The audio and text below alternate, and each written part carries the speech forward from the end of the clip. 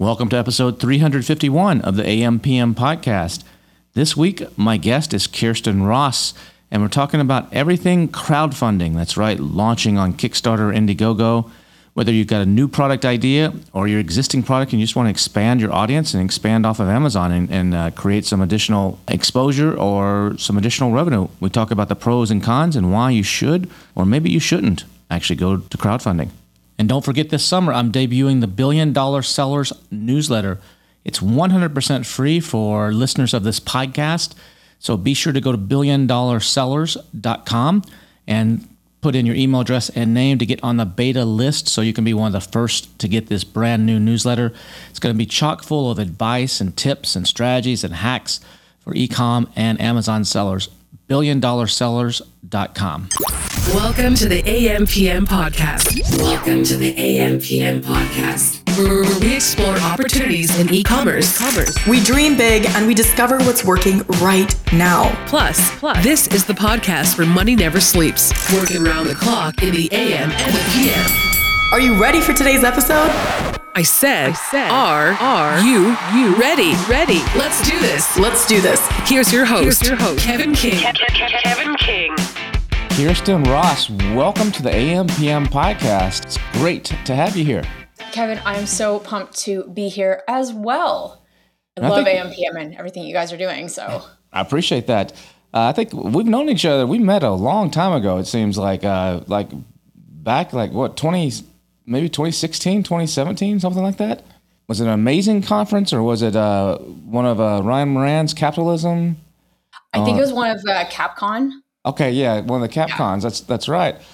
I remember you talking back then about Kickstarter and like everybody needs to be looking at Kickstarter. And I'm like, yeah, I tried Indiegogo. I tried Kickstarter. It didn't work for me. You're like, well, you're just doing it wrong. You gotta do it right.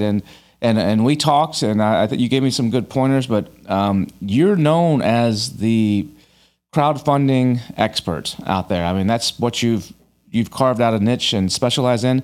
Before you started doing that, we'll backtrack just a little bit. Before you started doing that, did you have other experience in e-commerce, or did you just get into this because you had your own project and you launched it and you kind of were figuring it out? Or what's your background before becoming the Kickstarter expert? Yeah, fully 100% self-taught. So before really 2015 is when I got into crowdfunding. And that was because I was open for projects, trying to figure out my consulting business back at the time. And I ended up meeting the founder of a product that wanted to go crowdfund it. And at the time, I didn't know anything about Kickstarter, Indiegogo. And I was like, well, how hard can this be to launch something online? And that product launch turned into a huge disaster. And we ended up relaunching that product after it failed. And that second product launch for the same product ended up going viral. We raised $600,000 in 1 month, 5,000 customers. And from that really started the conversation with a ton of other brands in around the Toronto area for other startups that wanted to figure out the Kickstarter thing. So I essentially, from the fluke of one project, quickly learned how to do digital marketing around product launches and created a career for myself doing it over and over and over again. So were you doing something? You said it's a consulting company. You just started a consulting company, or did you have a background in retail or e-commerce or marketing or? Yeah. So before crowdfunding, the only experience I had online was what I was learning to build my own consulting company. So I was just I was very new to the online space back in 2015, but I learned quickly.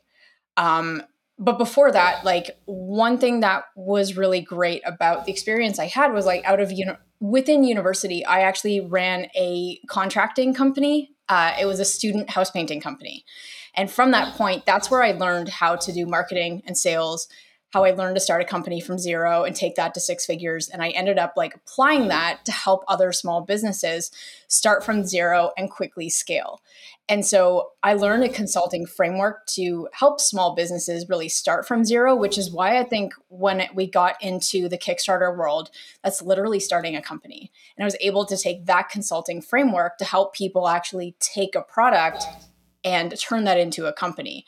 What I had to learn at the time in 2015, 2016 was digital marketing, because my expertise up until that point had really been offline sales and marketing and business development. So it's a pretty cool transition into that space. And you said you're based in Toronto, right? In Canada? I am. Yeah. Awesome. The cold north. So the cold north. That's I'm down in Austin, so that's the cold north for me.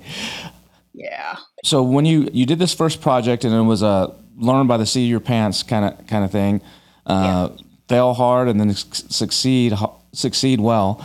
So what is it about Kickstarter? I mean, a lot of people have heard this. You know, there's some people that come out with a course every once in a while about launch your product on Kickstarter. If you don't have any money to launch on Amazon or Walmart or wherever, do it on Kickstarter. Prove the concept. Kickstarter started, I think, around 2011, maybe 2010, 2011. Because I remember when it first came out, I looked at doing some stuff on it, like before I even knew about this whole Amazon game. Yeah. And it was them and Indiegogo were the two. Mm-hmm. And they still basically are the two main ones. And there's a big difference between those two.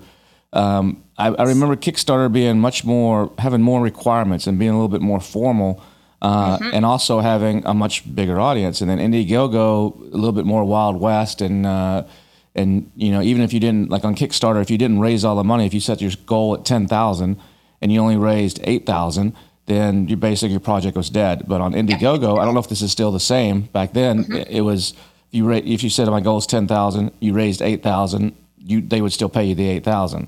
That is still how Indiegogo does it. So whereas Kickstarter has an all or nothing funding model, like if you only raise 8 but you needed 10, that's a fail. With Indiegogo, before you launch your project, they give you the option for what kind of funding you want. So if you want fixed funding, that's the Kickstarter all or nothing. But if you want flexible funding, it means that if your goal is 10,000, you only raise 8, you still collect the money and kind of move on with that project. We'll talk about the ins and outs and some of the tips and strategies in just a little bit, but I know that I tried to do a deal on Kickstarter for my Apple Watch charging stand back in 2015, I think it was 2015, and I remember when I submitted it, I was already halfway through product development, and Kickstarter actually rejected me. They said, we won't take you until you have a physical prototype. It actually can show us like pictures of actual, not just the CAD drawings and everything, but actually a physical prototype. But Indiegogo said, hey, no problem. You can come up, right away. So I ended up going, I tried Kickstarter and it failed. And then I threw it, I think I might have even thrown it at the same time on Indiegogo. I can't remember if I threw it at the same time or if I did it afterwards. And I did a little bit better on Indiegogo, but neither one of them really worked for me. And I was trying everything in the world. And one of the things that I realized then is that you can't, unless you get lucky and very lucky, you can't just go to Kickstarter without an audience. Or you've got to either have an audience that you've built up through, and we'll talk about some ways to do that, either through Facebook or through your own email list from something else you've done in the past, to actually get this going. Because it's just like on Amazon, there's a honeymoon period. And then back then, I didn't have the audience, so I was trying to build something on Facebook, and it was going really slow. And then I did a lot of like partnership trades with other people who had campaigns, like we'll trade your backers for our backers, and then I hired some PR company for some ridiculous amount of money that said they could get me in all the big publications, Engadget and all the different things, and that was a mess. And then there was some company, I don't know if they're still around now. I think they're based out of Utah, but it was like they would fund your social media. So they would come in and they would, for like 35% of the gross sales. So if you did 10 grand or 100 grand, they would take 35,000 as their fee. But they would come in and they would pay for the social media. So they would take your product, if they thought your product could work, they would do some tests, spend, I think I had to pay like 3 grand or 5 grand up front or something like that. And they would take that money and do some tests on Facebook through their system. Like, let's see if this works. And if it works, they're like, okay, this worked. We can scale this. We will scale this for you. We will pay for it. We will manage it, and we'll help you go. So, and that didn't work either. It was a mess. So, and then I remember Kickstarter came around. There's people I don't think they do it anymore. I think they banned it, but people were just going to Alibaba and finding a product that already existed on Alibaba, changing it up a little bit, and then launching it as quote unquote new product on Kickstarter. And that was, someone even taught a course on that at one point, and I think that has pretty much gone away now. It's been an interesting deal, but I know I hear lots of people that have great success on it. Yeah. Where's the state right now of crowdfunding in 2023? We're talking about, my experience was 7-8 years ago, so I really can't talk about where it's at now, but you're the one that can talk about that. So where are we at right now? Yeah, it's so interesting as you're going through the evolution of Kickstarter and Indiegogo, because what it was in 2008 when it launched to 2011 with the infamous potato salad recipe that went viral, to 2015 to Alibaba in 2020. Super interesting. But what is interesting now is that I spent the first, really from 2015 to 2020, 100% like, everyone should do Kickstarter. And as we started to see the, online space change a little bit, from people grabbing products off Alibaba to supply chain problems to Kickstarter's popularity, Kickstarter is the biggest crowdfunding platform in the world. So one thing, when I say Kickstarter, I'm talking about a blanket statement for crowdfunding like Indiegogo and Kickstarter. So Kickstarter is such a popular platform that it got to the point where even today in 2023, there is so much competition for eyes. And Kickstarter, as you mentioned, you alluded to earlier, where you can't really go to Kickstarter without an audience anymore. And I actually went public about 18 months ago to say that I don't recommend Kickstarter for 9 out of 10 people anymore, which is a huge change to go from it being 100% my career to actually actively telling people they should not be doing Kickstarter. But I want to go into why I've made that choice. As of 2023, because Kickstarter is so popular, when you look at what it takes for a new product to do well on Kickstarter, Kickstarter makes their money off of every dollar that you raise on their platform, which means that you need to already have some traction and some success on Kickstarter before they start to boost you and make you easier to see and start to go viral on their platform. It's like upvotes on Reddit, sort of. The more popular you are, the easier you are to find, and the more products you're selling with their community. But the barrier to entry has become so high on Kickstarter because there's so many people fighting for attention that you need essentially a bigger audience to go into Kickstarter to set yourself up for success. A bigger audience means if you're starting from zero, you're just starting to grow your social media, your email list, the bigger the audience you need, the more money you need to put in to build that audience in marketing before you even go live on Kickstarter. And once you go live on Kickstarter, at that point, you're hoping to go viral so that you can start to make up some of those costs. So when you look at essentially how much a brand or somebody has to put into doing a Kickstarter campaign to raise 6 figures, $100,000. If you're starting from zero with no audience, you're looking at putting in a minimum $30,000 to $40,000 into that campaign to raise $100,000. That's without an audience. If you don't have an audience already, no audience. Yeah, literally $30,000 to $40,000, and a breakdown of where that money goes.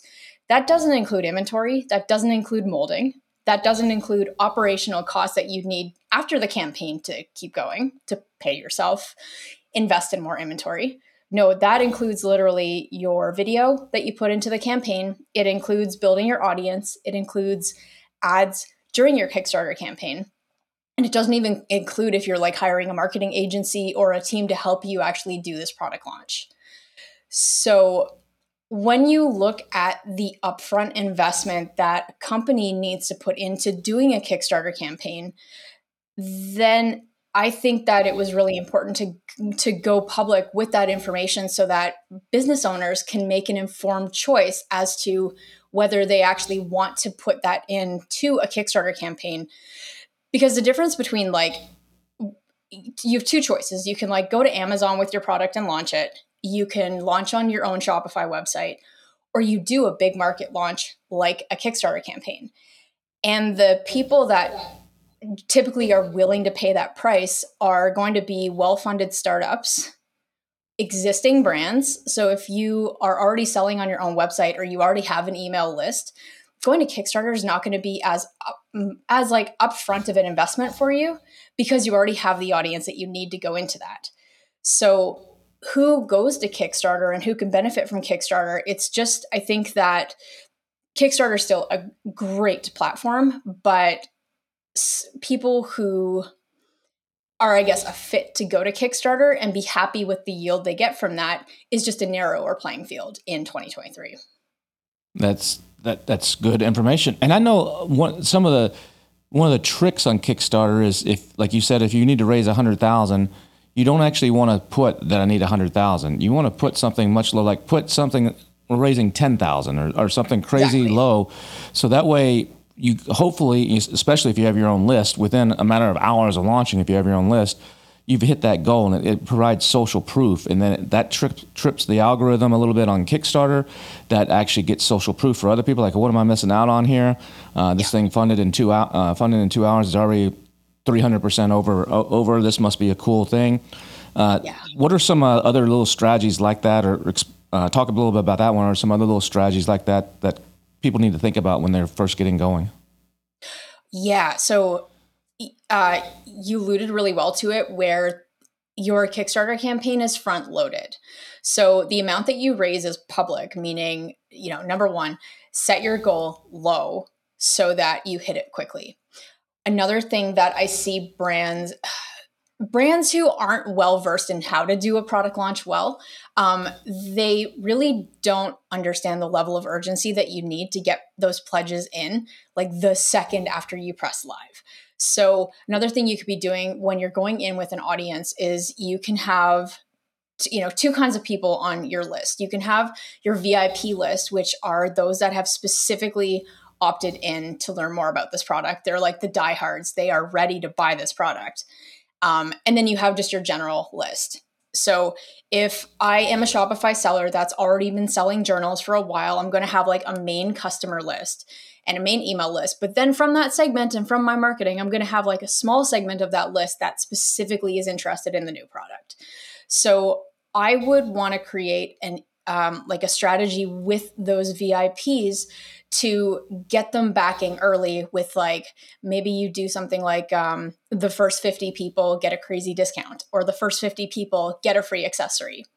You want to look at the offer you have to incentivize your list and to incentivize really your audience to take action quickly. And not only doing that with a good offer, but a good story around why you do need them to back immediately. Because a lot of people who learn what Kickstarter is, that if you don't educate your audience on, like, this is why we need you to act today immediately, then they're going to look at your time frame and say, oh, well, I have a whole month to figure out if I want this product. And there's not going to be anything really incentivizing that person to buy today. So you want to wrap the offer and the story in with the action that you want your audience to take, which is like, buy this as soon as possible. You need that. We need that pledge today so that we can start to get picked up by Kickstarter.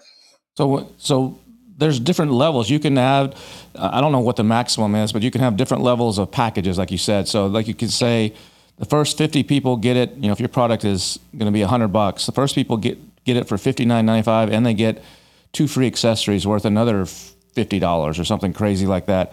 Even if you just break even on those first 50, just to get the ball rolling. And then you have a next level is, all right, the next from 51, the buyer's 51 to 100, maybe the price goes up $10 and they don't get the free accessory, and it keeps scaling up, the more it goes or something like that. What's an ideal, what's a good, I know it varies by product, but what's just a general kind of rule of thumb? You should have 3 different levels, 5 different levels, or what's some rules of thumbs around those different levels of buy-in, of pledges?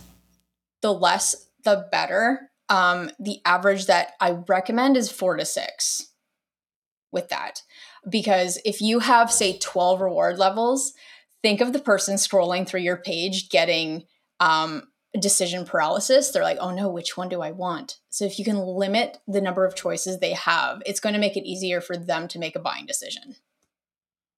What about, there's some projects that actually raise the money, and Kickstarter pays, when do they pay? After you complete, you set it for 30 days or whatever, and you've raised let's say you met your goal or exceeded your goal, and then Kickstarter takes a percentage for the credit card fees, and then they take their cut, which is roughly about 10%, something like that, 10%? 5%, and then about 3 or 4% for credit card processing.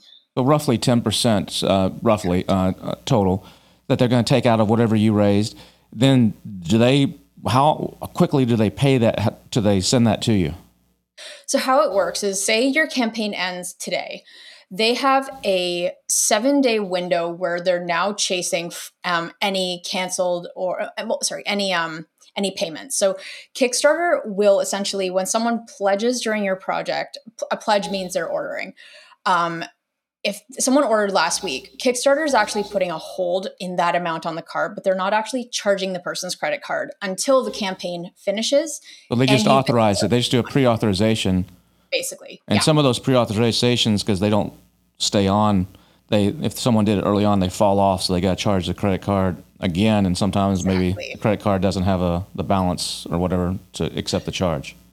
Exactly. So when the campaign finishes, assuming it's successfully funded, Kickstarter mass charges any backer that has pledged the campaign. There's always 5, 6, 7% of credit cards that get declined. So Kickstarter has a window of 7 days after the campaign to be chasing up those payments.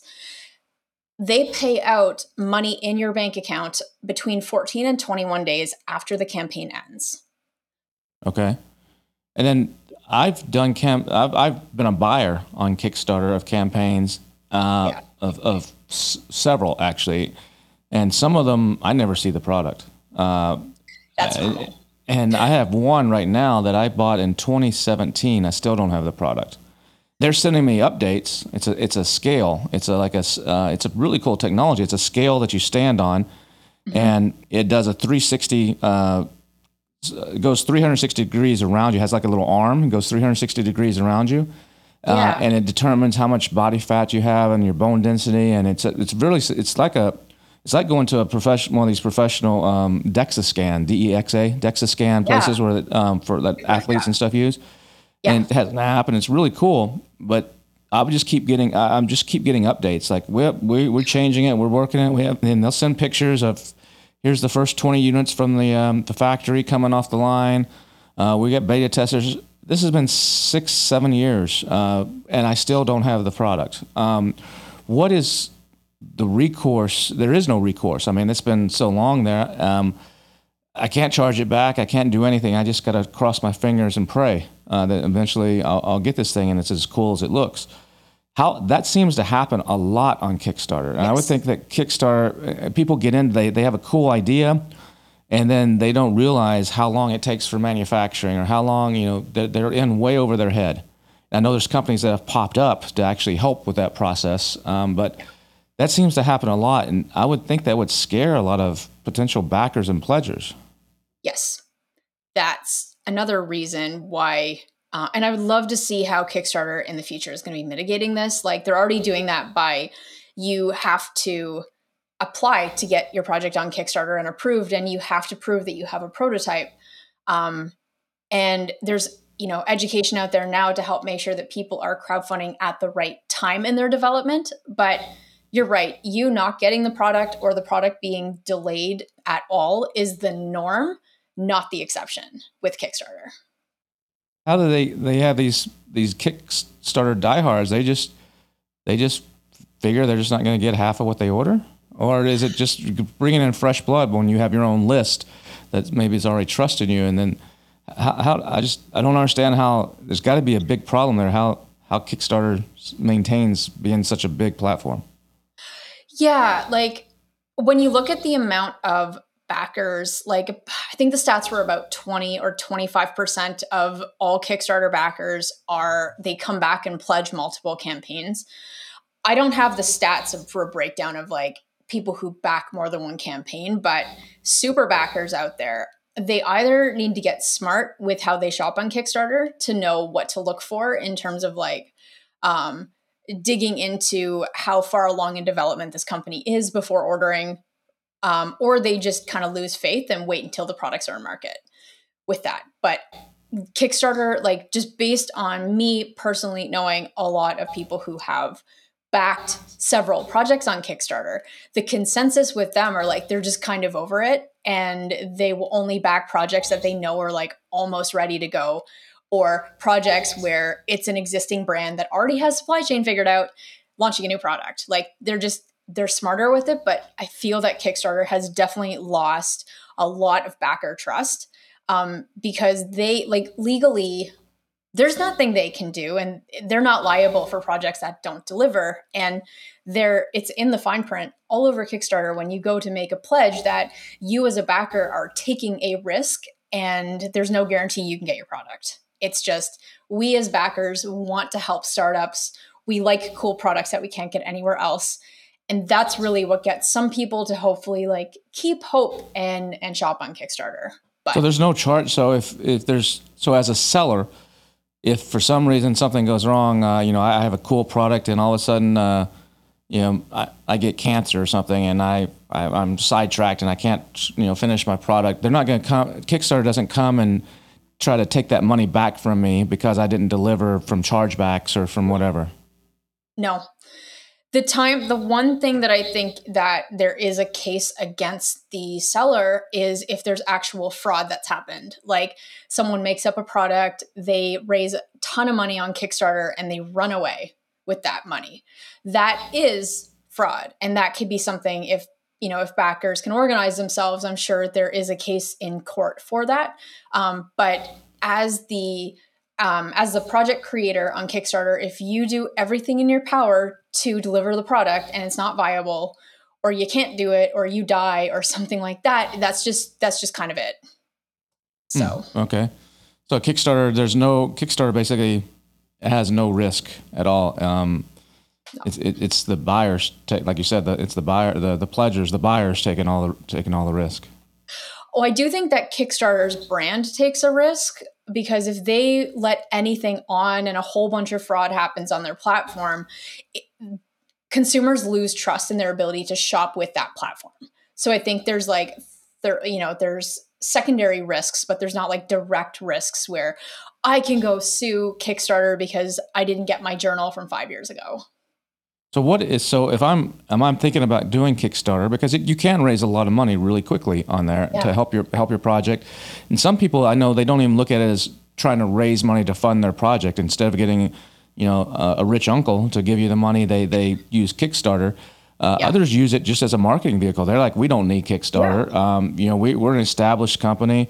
We're just going to launch it here just to get the buzz and the marketing and get people sharing it around Facebook. And we know we're going to make our money selling it later on Amazon or our own website or in stores or whatever. What are some of the things that Kickstarter requires before you can go live? Like you mentioned like a prototype, or do they do like a credit check on you to make sure you're a valid business, or what are some of the basic things that you need to have before they're going to like green light you to actually launch? So you want to have a prototype. Not only that, but they will follow up if they aren't convinced in your ability to produce the product based on you submitting your project for approval. So like when you submit your project for approval, what that means is you've uploaded your campaign video, which is like your product commercial, and your page, which is like your sales page with all your product information on it, with like how you want to convey it, your production, etc. If they look at that page and they're like, I don't know, these look like renders. I don't know if you actually have manufacturing. We need more information, or we need more proof that your product is in fact waterproof. They're going to come back to you and ask for proof for that before you're able to launch on the platform. So in terms of things that you need to be able to back up that you're not only able to produce your product with a prototype, maybe a purchase order with a manufacturer, but have video and be able to produce proof that your product does what it says you will do. This is especially important if you are making any claims or have any new technology. You need to be able to prove that not with an animated video, like something on your cell phone where you're like, look, I'm showing this product, do the thing that I say it can do. So your proof stack, I guess, super important. You also need to make sure that you are able to, like you have a registered business in the country that you want to do business in. So Kickstarter has a list of countries it does not operate in. And if you are in one of those countries and you want to operate within the US to launch your company in the US, that you do need to have a bank account in that country, like the US. And you do need proof of business and address in the US as well. So they don't necessarily do like credit checks as far as I know, but they do verification to prove that you are doing business or will be able to do business and set up in the country that you're allowed to do that. So like typically it's going to be sellers coming into the US. I just remember this. Make sure that you're not selling something in their prohibited list of items. So like guns, tobacco, things like that. They have a list of substances and product categories that you cannot launch in. Make sure you read those rules, but that's it. And does the product have to be brand new? Does it have to be like a new invention or a new idea, or can it be just some modification of something that already exists? Modification on something that already exists. So we mentioned Alibaba earlier. The difference between a product that's okay on Kickstarter versus not is if I source a product on Alibaba and put my logo on it, it's pure white label, private label, whatever, and I launch it on Kickstarter. If someone can get exactly the same thing on Alibaba, it's not allowed. But if I source a product on Alibaba and I make adjustments to it to improve it, maybe it's like a new double-walled thermos that keeps my drinks cold for up to 48 hours, and I've like changed the technology, or I've changed like some version of it so that it is unique in that moment, that is a viable Kickstarter product. Okay. And what about, you talked earlier about your listing, you have a video and stuff on there, and you explain the product. What are some of the key components to having a successfully converting listing? Speak to your customer. So whenever I audit Kickstarter pages, because I get people a lot that come to me and they're like, hey, I'm live on Kickstarter, but like we're failing. I don't know what's wrong. And I'll take one look at their page, and right dead center at the top of the listing, they make the listing and the product about them. Hi, my name is Bethany. We're trying to raise money for blah, blah, blah so that we can fund this prototype. You can't make the story about you. You need to essentially flip it and treat this like a real product listing. So you want to focus on the main benefit that your product brings your customer, and focus on that, and make sure that you know who you're speaking to and why people will buy your product. That's like the main mistake I see people make is you are selling a product. You're not selling your story about why people need to fund you. Yeah, that's what a lot of people, and you see that even on Shark Tank, or someone's on Shark Tank and all the guys are, or in your case, Dragon's Den in Canada, they're saying, no, we're not going to invest, and the person just starts, tearing up and saying, oh, I've put 6 years of my life in this, and we've leveraged our house, and trying to give this whole sob story. And that's what I see a lot of people do is they do it in commercials too. You hear commercials on the radio, and they're reading a commercial, and it's about them. It's not about you. They're using the word we, or our technology, or our restaurant is considered the best. It's not about that. It's about you and them. And so that's a big switch. But people always say your brand needs a story. So they're like, what's the story of your brand? So people are always like, how'd you get into this? Or so how do you incorporate a little bit of that personality and a little bit of that, because people will identify sometimes with that, then flip that to actually be about the buyer and what problems it's going to solve. Let's give a example. There's a product we launched called the Jam Stack, which the Jam Stack? Jam Stack. It is a electric guitar amplifier. So basically, it's a small Bluetooth speaker that connects to the bottom of your guitar, so you can play wherever you want without amps or cables or expensive equipment. And there's two ways to present this product on Kickstarter. We can do the About Me, which is, hi guys, my name's Chris. I've developed this really cool thing. We need $50,000 to bring it to market. Please help us out. That's like scenario one. Scenario two is hey, how would you like to be able to play your electric guitar wherever you want without needing to bring your bulky amps, equipment, etc.? And all you need is to clip this thing to the bottom of your guitar and go play wherever you want, right? Hey guys, my name's Chris. As a frustrated electric guitar player, I was tired of lugging around expensive equipment to my friend's house so I can play with them on Fridays. That's why I created the Jamstack, to help other guitar players to be able to have freedom to play wherever they want. That's why we brought this product to market.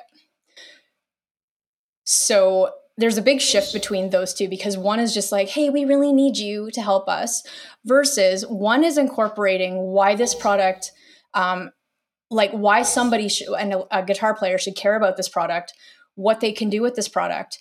And we've shared the story to relate to the consumer, where like Chris was a frustrated guitar player and used that as a story to come through. Like, I was frustrated, so I designed this thing. It's changed my life. I want you to be a part of this now.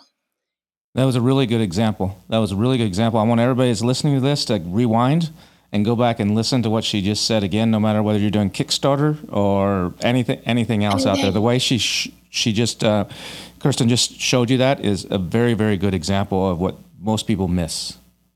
Thank you. Lots of practice over here. But good job. That's ultimately, because we can get into the nuance of how long your page should be and what sections should be on the page. But like, honestly, if you can nail the story and what's in it for your customer and be able to relay it in their terms, you're going to be successful. What about when I launched using these? I don't know if they still exist, but when I was playing with it, there were services that would go on and try to mess with the algorithm. You would pay in some guys in Bangladesh or something, and they would go on and like, click on things and look at things and like try to trick the algorithm to, and they would say, we'll get you from page 6 to we guarantee to page 2 or something like that. Those things still exist, and are they even worth messing with? They still exist. I wouldn't mess with them. Like,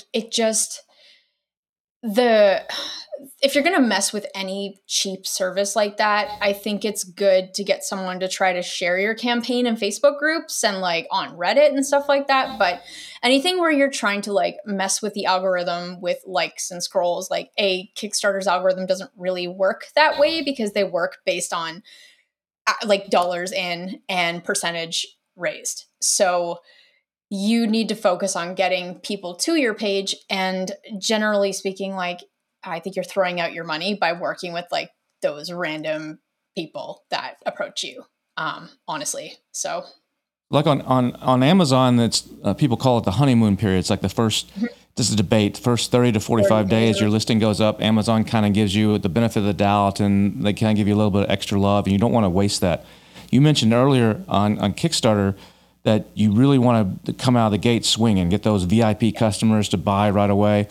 What is the window? Is it like 2 or 3 days? Like you just need to, or something like that, to really juice that algorithm from the time you hit go live. You need to not be screwing around, and you need to like send a lot of traffic. What's the short window that really make a huge difference for the people you work with, and actually helping them, as you said, to go viral, which basically means to get pushed up and onto the first page or higher up in search results on Kickstarter?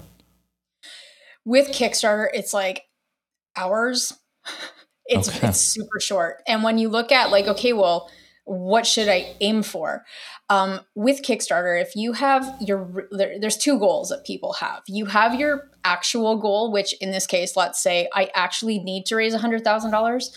But as we mentioned earlier, you're not going to set your Kickstarter goal at 100,000 because it's going to be so hard to hit in the first few hours. So you will put in an artificial goal of say 10,000.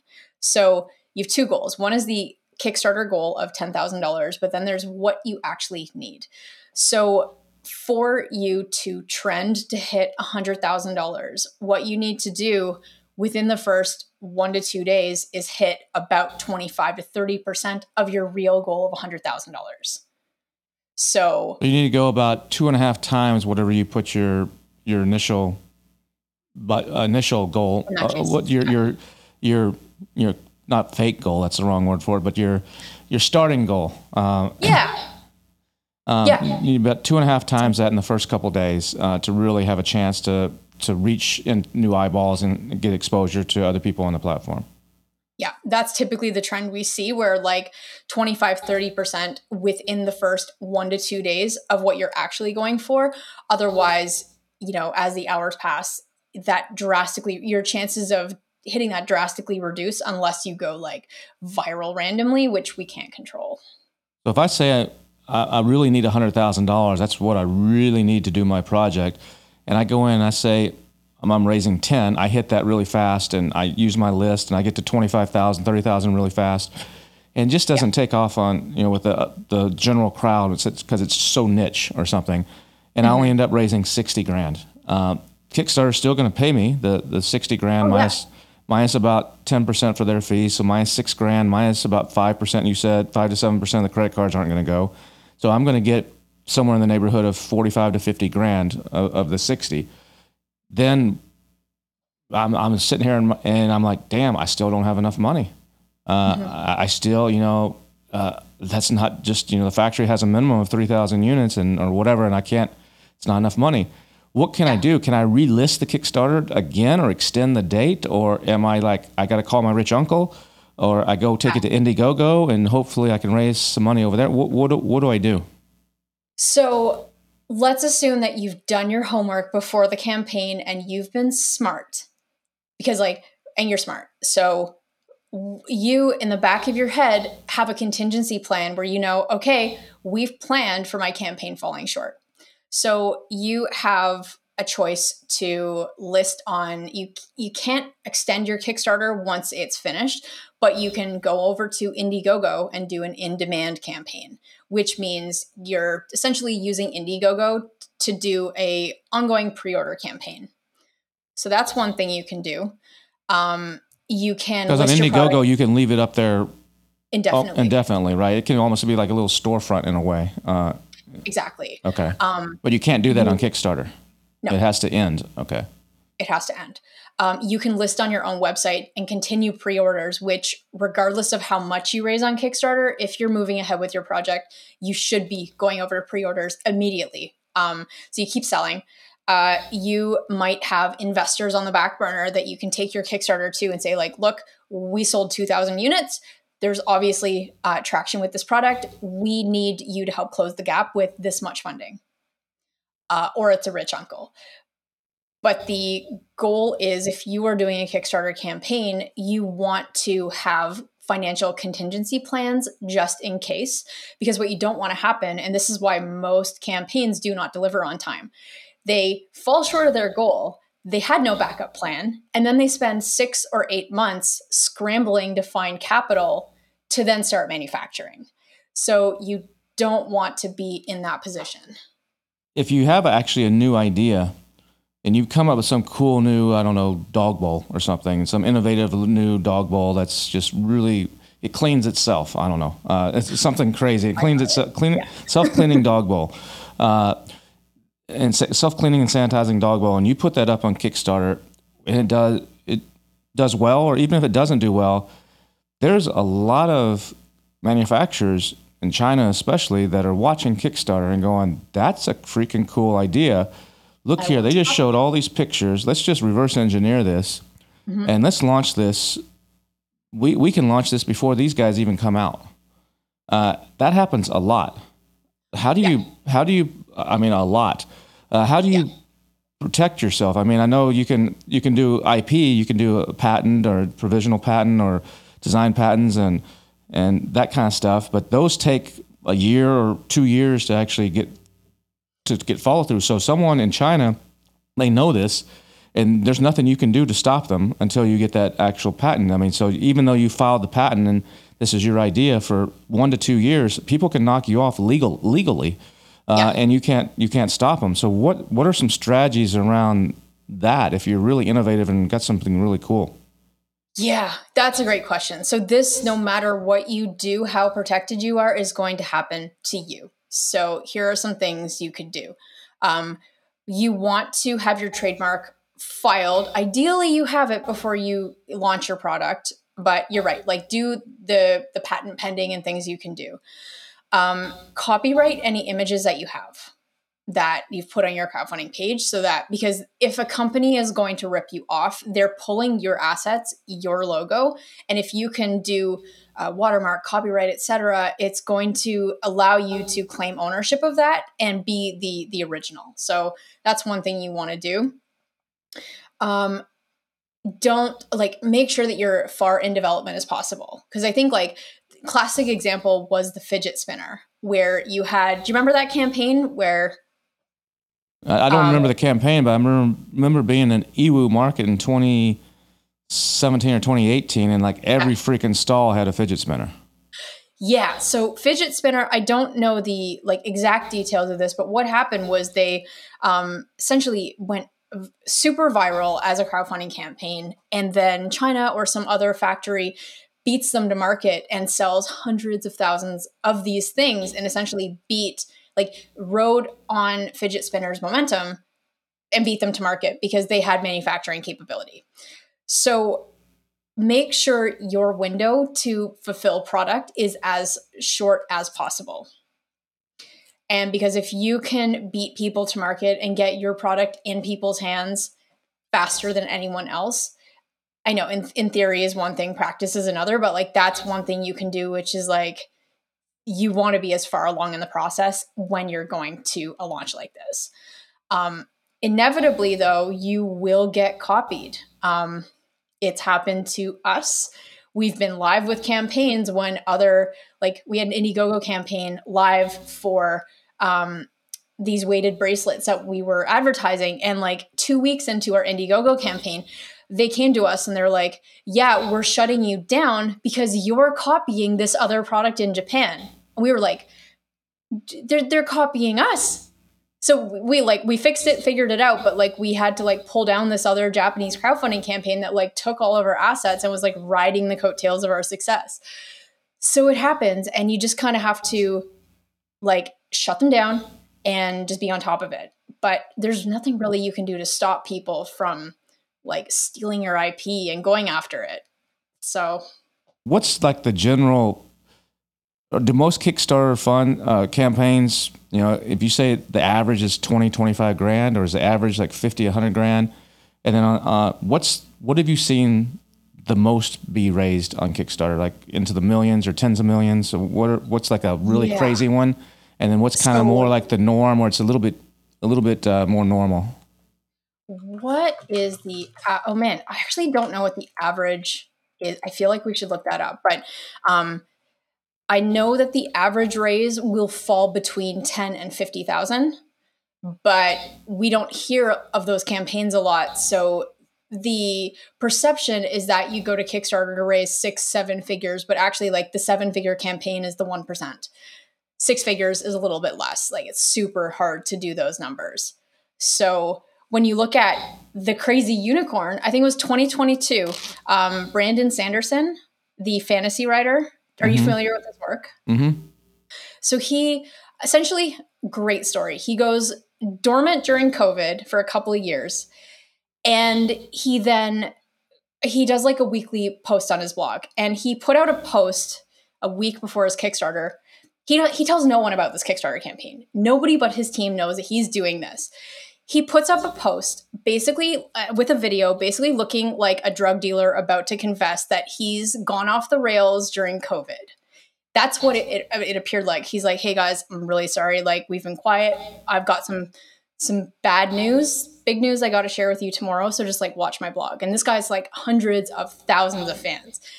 And the next day he releases this video saying, guys, I've lied to you. I've been lying to you for 2 years. I wrote a book. I'm sorry, I lied. I wrote 5 books, and we're launching a Kickstarter tomorrow. Surprise. And he blows up the internet and raises $46 million, breaking the Kickstarter record. Wow. With his sneak attack. And I think that Brandon Sanderson is one of the 1% of people with a rabid fan base audience that consistently delivers over a decade that can do something like that. But it was so amazing to see how he just oh, and by the way, new content and buy my books. So Launch and Scale is your company, and what do you How do you guys work? Do you come on and take a percentage? Do you work for a flat fee? What do you do when someone wants to go to crowdfunding? What role do you guys play? So we have a couple of ways to work with us. When somebody comes to me and is like, hey, where should I launch my product? And if we think that Kickstarter is viable, then we either have marketing services to help either validate your product or completely manage your campaign, including like doing the video creative, social media advertising, etc. And we do a base plus a percentage on the raise. I really like having skin in the game with the client, with the brand that we're working with, which is why we do that like base and commission model. If we do a Shopify launch, we end up doing the same sort of thing where it is a base plus a commission. Okay. So you're not just doing crowdfunding, you're also doing helping people launch their Shopify stores or WooCommerce or whatever it may be. Exactly. So our specialty right now is helping that brand, like either a new seller or Amazon sellers, get established by launching and scaling their brand on either Kickstarter or Shopify. Okay, cool. And how would people reach out if they want to learn more about Launch and Scale? Yeah, so the main place would be if you go to launchandscale.co. It's not .com, it's .co. Would be the best place, or you can stalk me on YouTube. We have hundreds of videos to help you on the topic. So that could also be a great place if you're wanting to learn a little more. Anything else people should know about crowdfunding that we haven't covered? Watch my video, 3 reasons I think you should stop using Kickstarter in 2023. 3 reasons why I think you should stop using Kickstarter in 2023. That's on YouTube? It's on YouTube. You could just Google that and find it.